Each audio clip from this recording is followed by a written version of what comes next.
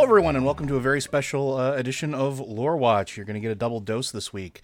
We have a very, very special guest, and I'm going to let him introduce himself because I think it's a super surprise, and I think it's better to hear it in his own voice. Hey, everybody. I'm Steve Denuser. I'm the lead narrative designer on World of Warcraft. Steve's the one that gets to listen to all of our weird tinfoil hatty stuff and laugh as we are way off base. So it is an honor to have you on the show with us. Thank you very, very much for taking the time today. We know that you are all very busy with everything that's going on today. No, it is awesome to be here. Big fan of the work you folks do, and so super excited. Let's get to it. We're definitely a big fan of yours as well. I guess I'll kick it over to Matt first. Matt, is there any pressing questions that you think we can actually get Steve to answer that aren't going to break any sort of like NDA requirements? All right, I'm fighting the urge to hit the push to talk button that currently doesn't work. So we're now, having seen a little bit of the con, we're now clear that, since the Anduin story didn't end up going anywhere, we're moving in this new My Little Pony direction. I'm really excited about it.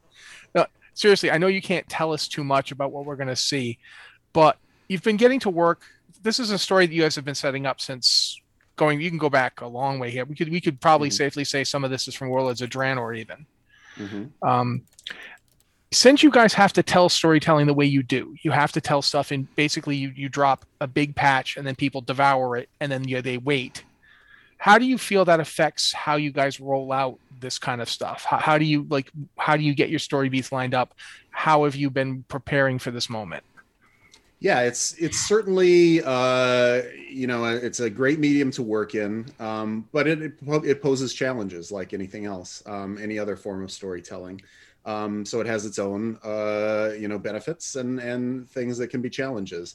But for like this long-term storytelling, we definitely do take that long view, and we plan things out in advance. And we've learned a lot over the years in terms of pacing and how things work well, and some things that didn't work as well.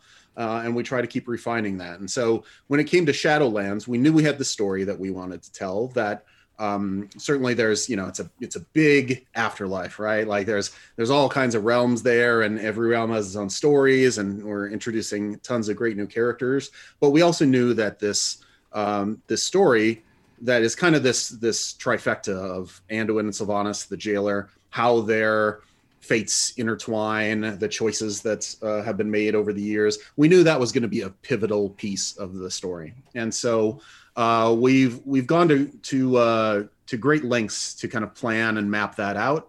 We have story beats, that we've hit so far, and that we're intending to go. And we knew that we wanted that initial Shadowlands story, the kind of 9.0 launch story, to end on something of a cliffhanger of Sylvanas standing there with the sword Kingsborn kind of pointing at Anduin, and him saying, now you've got to make your choice. And we wanted to leave it there, but not for too long. So BlizzCon Line is a great chance for us to show you, the what comes next after that. And so it worked out really well for us, we think. I hope everyone's really excited by that. I know it won't be without people getting a bit worried about Anduin, but that's perfectly natural.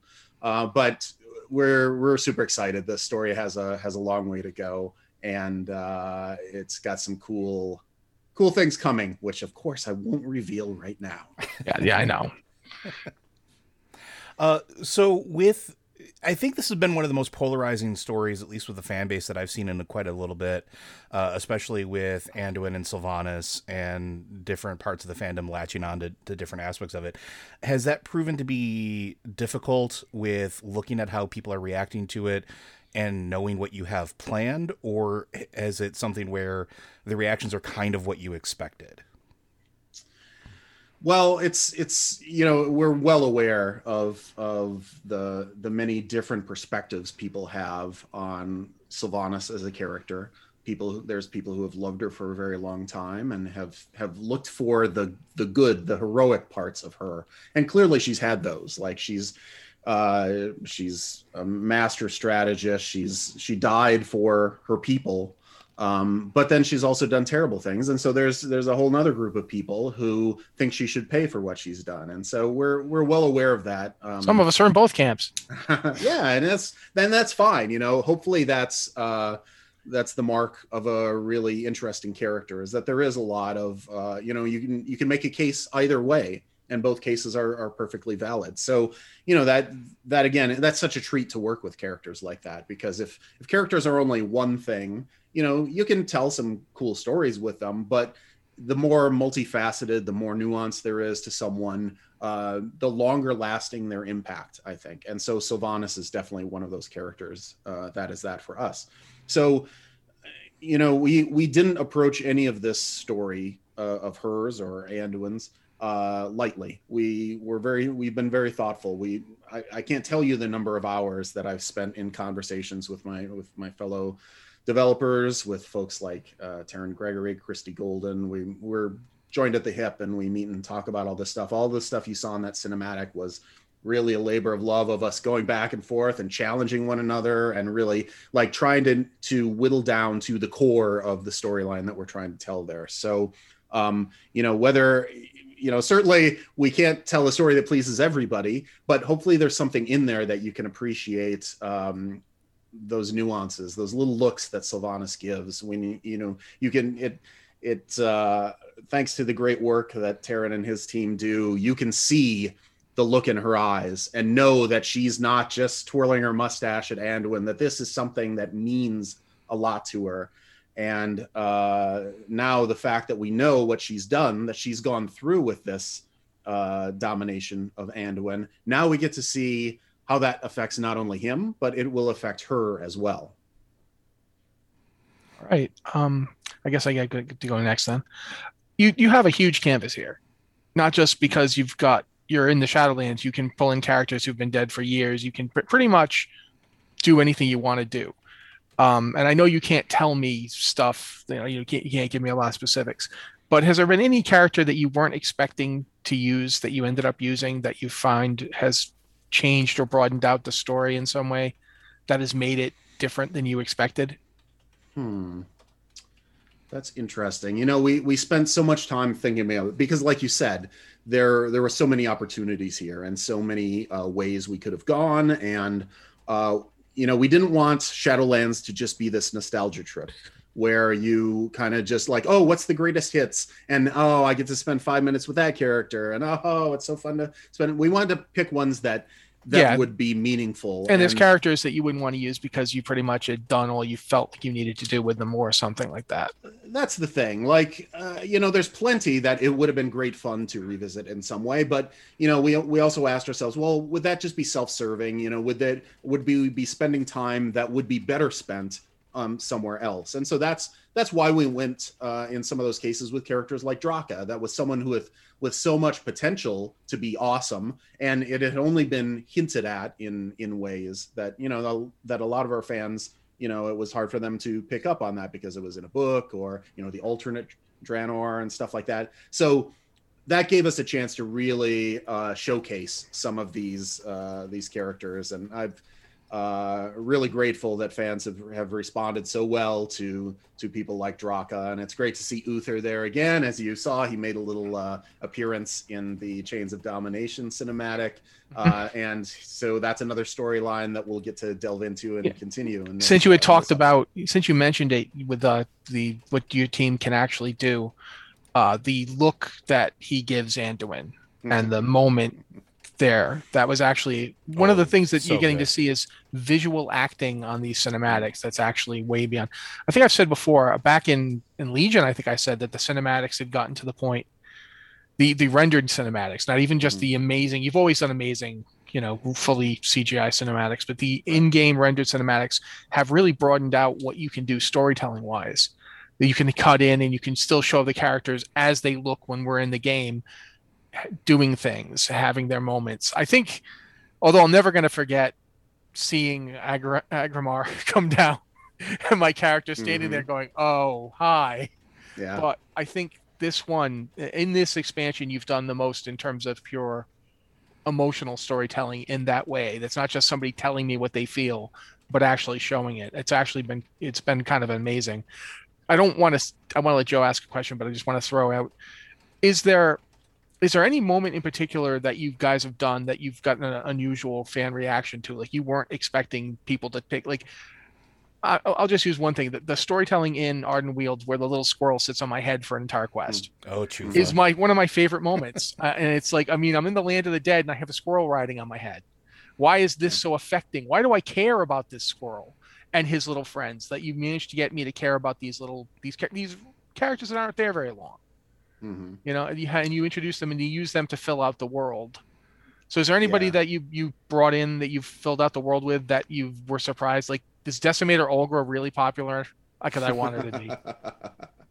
Yeah, people love things like that. And you know, that's really the secret sauce of our team, because that's really the stuff that, you know, we have so many wonderful designers and artists and folks who put their passion into this game. And so, like, you know, the big cinematics and stuff, they get lots of attention and they get lots of love, and deservedly so.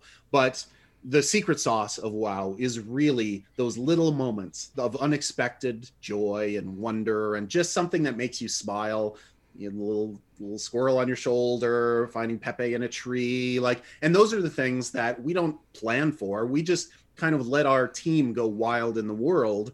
And, you know, Shadowlands is a big story with a lot of, you know, kind of complex themes, and there's a lot of stuff to think about there.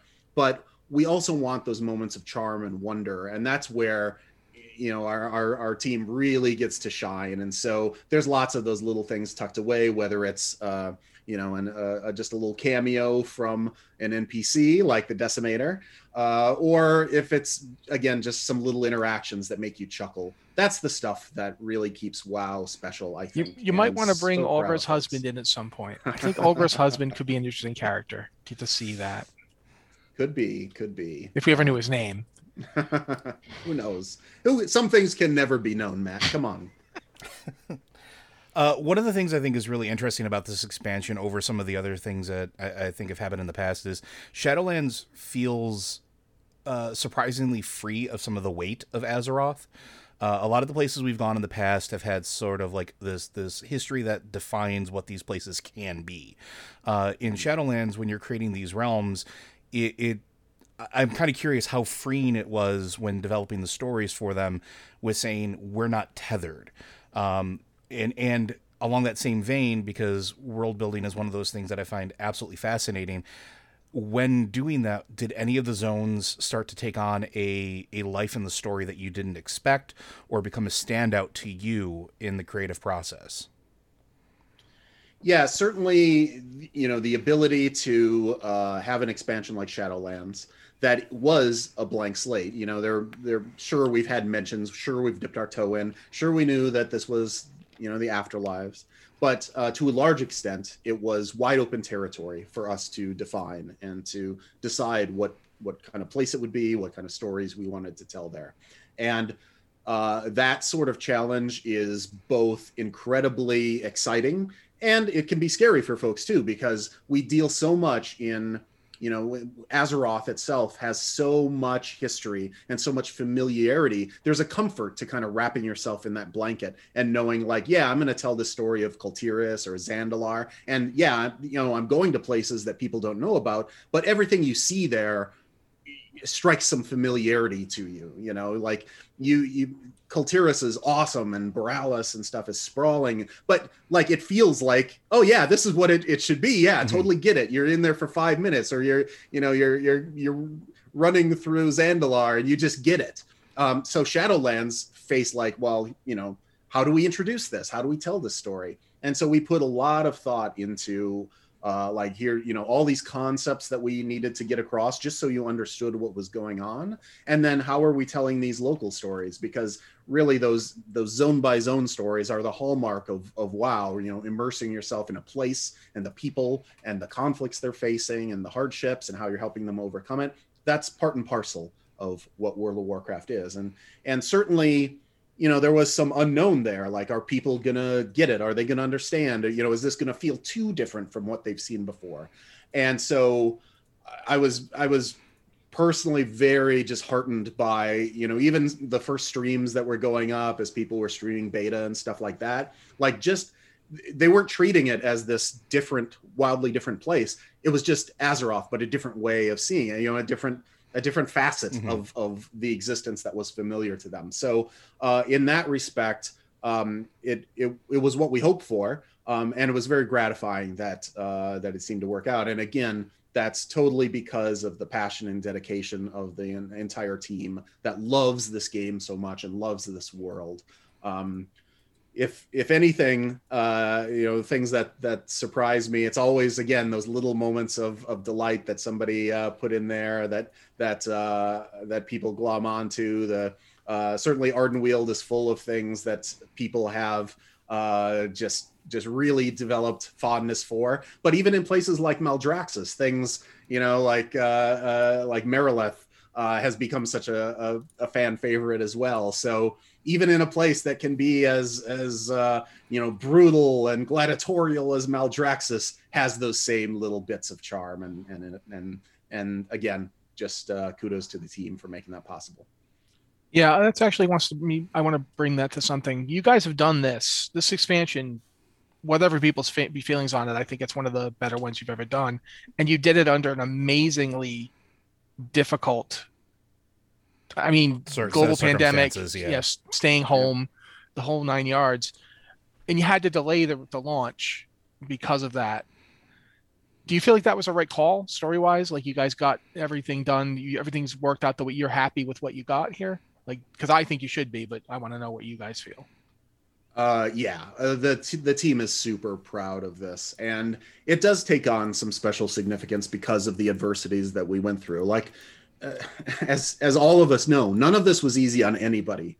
There's no one who can just say, oh yeah, that pandemic hasn't really affected me that much. Like, it's touched all of us in many different ways. And when your job is about creativity and bringing excitement to the team and to the audience that loves this world so much, like, that's a pressure of its own under these circumstances. So again, like, it's awesome that we had the support from our leadership to be able to say, we want this to be awesome, and it's just going to take a little longer than we initially thought it would. And from top to bottom, we had that support. And the number one thing for us is that, whatever the circumstances we're facing, that when we deliver something, an expansion to this game that we love, that it represents the quality and the heart that we intend to put into it. So absolutely, it was the right decision. We never want to make people have to wait longer than they want to for content, but we want it to be the awesomest thing it can be. And that takes time sometimes, especially under these circumstances. Obviously these things mirror the world that they're made in. Mm-hmm. And going back, like I said, since this is long form storytelling, since you're going to be working on something for years, you might come out with like, hey, let's do an expansion that's all about demons invading. And then 2016 happens. And you're like, oh, and the next expansion where there's a pointless war being fought over resources and we're all kind of unhappy about it, but we have to fight it. And meanwhile, the old gods. And then, the past 4 years are happening while that story is unfolding. Does it ever feel like you guys have got some kind of strange prophecy ball here that you're working on, that you're like predicting things? Well, I hope not. I hope the secret isn't that World of Warcraft is somehow prescient in its predicting things. No, like, the world is reflected in our day-to-day lives, our day-to-day work. There's no way that it isn't. But the great thing about working on this game, though, is that it's also aspirational, so that no matter what we're facing in life, Azeroth is a place that we can be, sorry if this is going to sound corny, but I mean it, like our better selves, like our best selves can go into this world, and we can see ourselves in a way that it can be hard to sometimes in life. And that's one of the most gratifying things as I've met players over the years of MMOs that I've worked on. It's that so many of them are grateful for this. I won't call it escape, even though, you can think of it as an escape from reality, but it's really like just being able to engage in kind of an ideal place where you can, stand beside people from all over the world and just do these wonderful, fun things and just, get fancy armor and look cool and have mounts and pets and all of that stuff. But it's just a very enriching part of people's lives. And, my wife often says, when I'm down in the world in the game, I can go do something. Like if I have a problem, I can do something. I don't have to just sit here and take it. So yeah, there is that. Yeah, that's I don't have any illusions that we're curing cancer or like frontline workers who've been so amazing through this pandemic. Like they're the true heroes. But I do strongly feel that games like this, these worlds that our team and many other teams around the world make, they have value and that they have substance and that they can bring good things to the world. And that's where I take my pride. That's one of the things that keeps me going no matter what we're facing in the world is I know that we're bringing some light and some hope to people, and even in a small way that feels really good. I think it's also especially really nice to point out, like, these types of games, they have value, and I call it reality augmentation, just like you have that enrichment, where we can do things together and uncover things together, and it's sort of like that quest for cooperative experience sort of like just kind of happens, and it fits so naturally here. And it's also one of those things where I think you have built in some pretty big moments in the story beats that sort of help facilitate that a lot too. They feel very grand. They feel very important, especially when you're doing them with friends, or you don't feel alone in those moments, even when you're playing them alone. So first, I mean, I want to say thank you for that with the development of the story in that regard, because you never feel like you're truly alone, which is really, really interesting, especially for anybody who plays these games solo. Between the companions, the NPCs you interact with, the number of NPCs you interact with at a very close level, phenomenal work as far as that goes. The other thing that I was going to point out or ask about is, over the last several years, it seems like there's been a very concerted effort to have one narrative voice. Is that accurate? Has there been something that as a group, as a company, you've sat down and said, questing and storytelling and lore and everything is going to start, actually interacting with each other? Because for a while there, it felt like there was a little bit of a disconnect earlier on in WoW's evolution. And over the last several expansions, it's definitely seemed like you've kind of got one point you're all working towards. Well, I've been on the team only for, I guess it's about 6 years now. And so I can't speak to, how things went before. But, like with any medium, people's, hopefully where our skills are evolving and that we're getting better at doing some of these things and that we're learning lessons from what went before. And, even if you look at those first expansions, Burning Crusade, Wrath of the Lich King, Cataclysm, like they were very much self-contained stories, and they were awesome for immersing yourself in that. And then everything wrapped up, and then you moved on to the next thing, and the pattern shifted, as I think entertainment in general has moved towards a more kind of a longer form storytelling, that our expansions started taking that on as well. And that's a tradition we've continued to evolve. And certainly Shadowlands, as you've pointed out, builds on threads and plots and characters that we've been working with over the last several expansions that we're building to these things. Again, hopefully it does feel more connected. We spent a lot of time in Shadowlands, and even in updates like Visions of N'Zoth, we tried to really make the story feel like it was embedded in the systems that you were engaging with. Things like the horrific visions and the corrupted gear, they all work together to tell the story of N'Zoth's influence in the world. And we tried to do that in Shadowlands as well, with the soulbinds and the legendaries, interacting with the rune carver, all that kind of stuff. So, and that's definitely something we plan to continue. And it just, it takes effort to be vigilant and to keep encouraging, but we've got such a wonderful team that really does want to infuse story into everything. I always say that, it doesn't matter what your job is on the team. Everyone's a storyteller. And if we do that, and if we're conscious about it and we try really hard, then that story will just get it'll just feel natural to you as you're playing the game. It'll just feel like the story is embedded everywhere around you, and that's the ultimate goal. And we keep trying to get better at doing that. All right, that's a good answer. I love you saying that. However, since we've only got a few minutes left, just between you, me, Josh, Joe, and the many people who will listen to this recording, so not a lot of people, Runecarver is totally the premise, right? I'm sorry, who? No, I didn't think so. Maldraxxus is a giant corpse. It's a dead person. We're gonna find out who that person was, right? Big dead guy.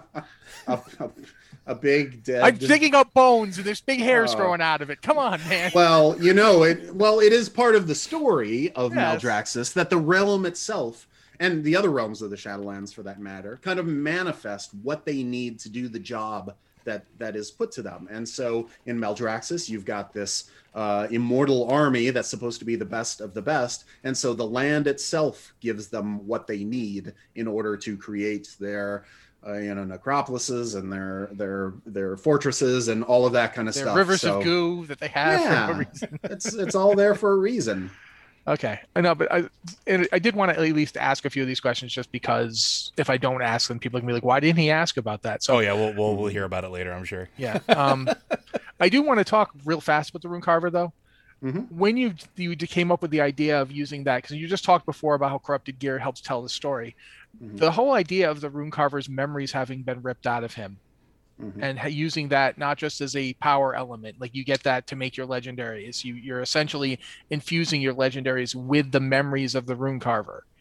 You're making his memories into weapons and armor in this case, because we're not making weapons at the moment. But you know what I'm saying. You're helping him too, Matt. You're bringing back those memories to him to give him a little piece of himself. But so come on, it's not that selfish. I'm not just saying it's selfish. It is selfish, but whatever. But what it gets me is you get a chance. You can use this to tell us about him mm-hmm. through our gameplay. Like you go and you do a dungeon, you get the piece, you bring it back. At least in one case, you get to see an interaction between the jailer and the Runecarver. Mm-hmm. Through these memories, you get to see that character in action, and that's the kind of thing I'm curious as to, like, do you ever sit down and just, like, you have to work with the people who do, the design of the game to come up with, okay, how are we going to mechanically represent this story? You use corruption as an example. How did you guys decide to use corruption to make that a storytelling element? How did you work together to get that done? Well, it really can come up in a variety of different ways. Like in the case of Corrupted Year, I think it was one of the itemization folks who was like pitching that as oh, wouldn't it be cool if we did this? And then we're like, yeah, what if we did that then? And it's like, you always hear about us being so iterative, and that's true, and that's. We iterate on ideas. And so one person comes up with the core of something, and then 5 other people find ways to plus that up. And we're always trying to find the best versions of that thing. So in the case of the Runecarver and the legendaries, I don't remember all the details. I'm sure that we knew that we wanted to do legendaries. And as we were just talking, getting together, having meetings, talking about like, what would be a great way to tie that into the world and into the characters. I think we had this character that we wanted, that was going to be a part of the story, and it just kind of naturally started dovetailing, and we found those connections. And so it really just amounts to people who all want to tell the best story, whether it's through quests or cutscenes or systems, and then just getting us, virtually in a room together in the case of Shadowlands development. But really, we just have so much energy and so much passion when we can just vibe off one another and help one another that way. All right. Joe, you got anything else? I mean, there's so many things I could ask, but I don't think. Yeah, I want to ask about Tyrande. Do you think? Yeah, you think you'll tell us about Tyrande if I ask about Tyrande? I'm assuming, and I'm hopeful that we have more coming up with her. Yes, please. I can tell you that yes, there is the Tyrande story is not done, and that's one of those characters that that endured a lot in Battle for Azeroth, and we've shown her, leaping into the maw.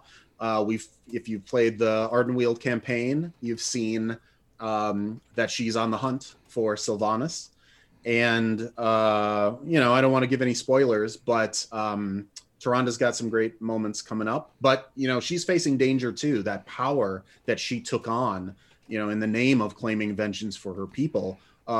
We've seen examples in the game of how that power has a terrible cost.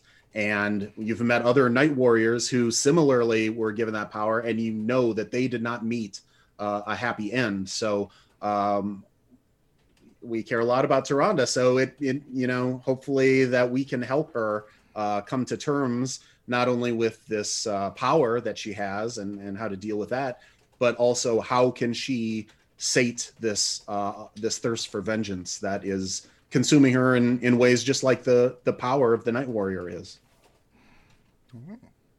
Matt, any last questions? No, I think we're done. I don't want to. I basically would be just going like I'm chipmunk asking questions, and we have to stop at some point. But I think that butts us up right to our time. Steve, I want to thank you very, very much for taking the time to talk with us today and, dealing with some of our weirdness as we move through this. Well, I want to thank you. And, there's a lot of other podcasters and content creators out there too. But I always appreciate the thoughtfulness that you and your listeners, when they send in questions, it's really wonderful. And again, it's, we work on these things so far in advance, and when they come out, you never know for sure what the reactions will be. Will people pick up on the things that you would hope they would, or what new things will they discover that you didn't realize would be there? And it's just so gratifying to listen to shows like yours that help us, realize what's connecting with our audience, and it helps our story going forward. So thank you guys. No. Well, you're very welcome for that. And thank you. All right. Let's do this again sometime. Yeah. Now you get to be, next time we do it, you get to be like the WandaVision writers watching people drive, because we'll give you all of our crazy fan theories. We didn't this time. They're there. I'm sitting here going, oh, I forgot to ask about this. Well, good. It'll give us a chance to chat down the road. Indeed. I'm looking forward to future chats. But thank you very much.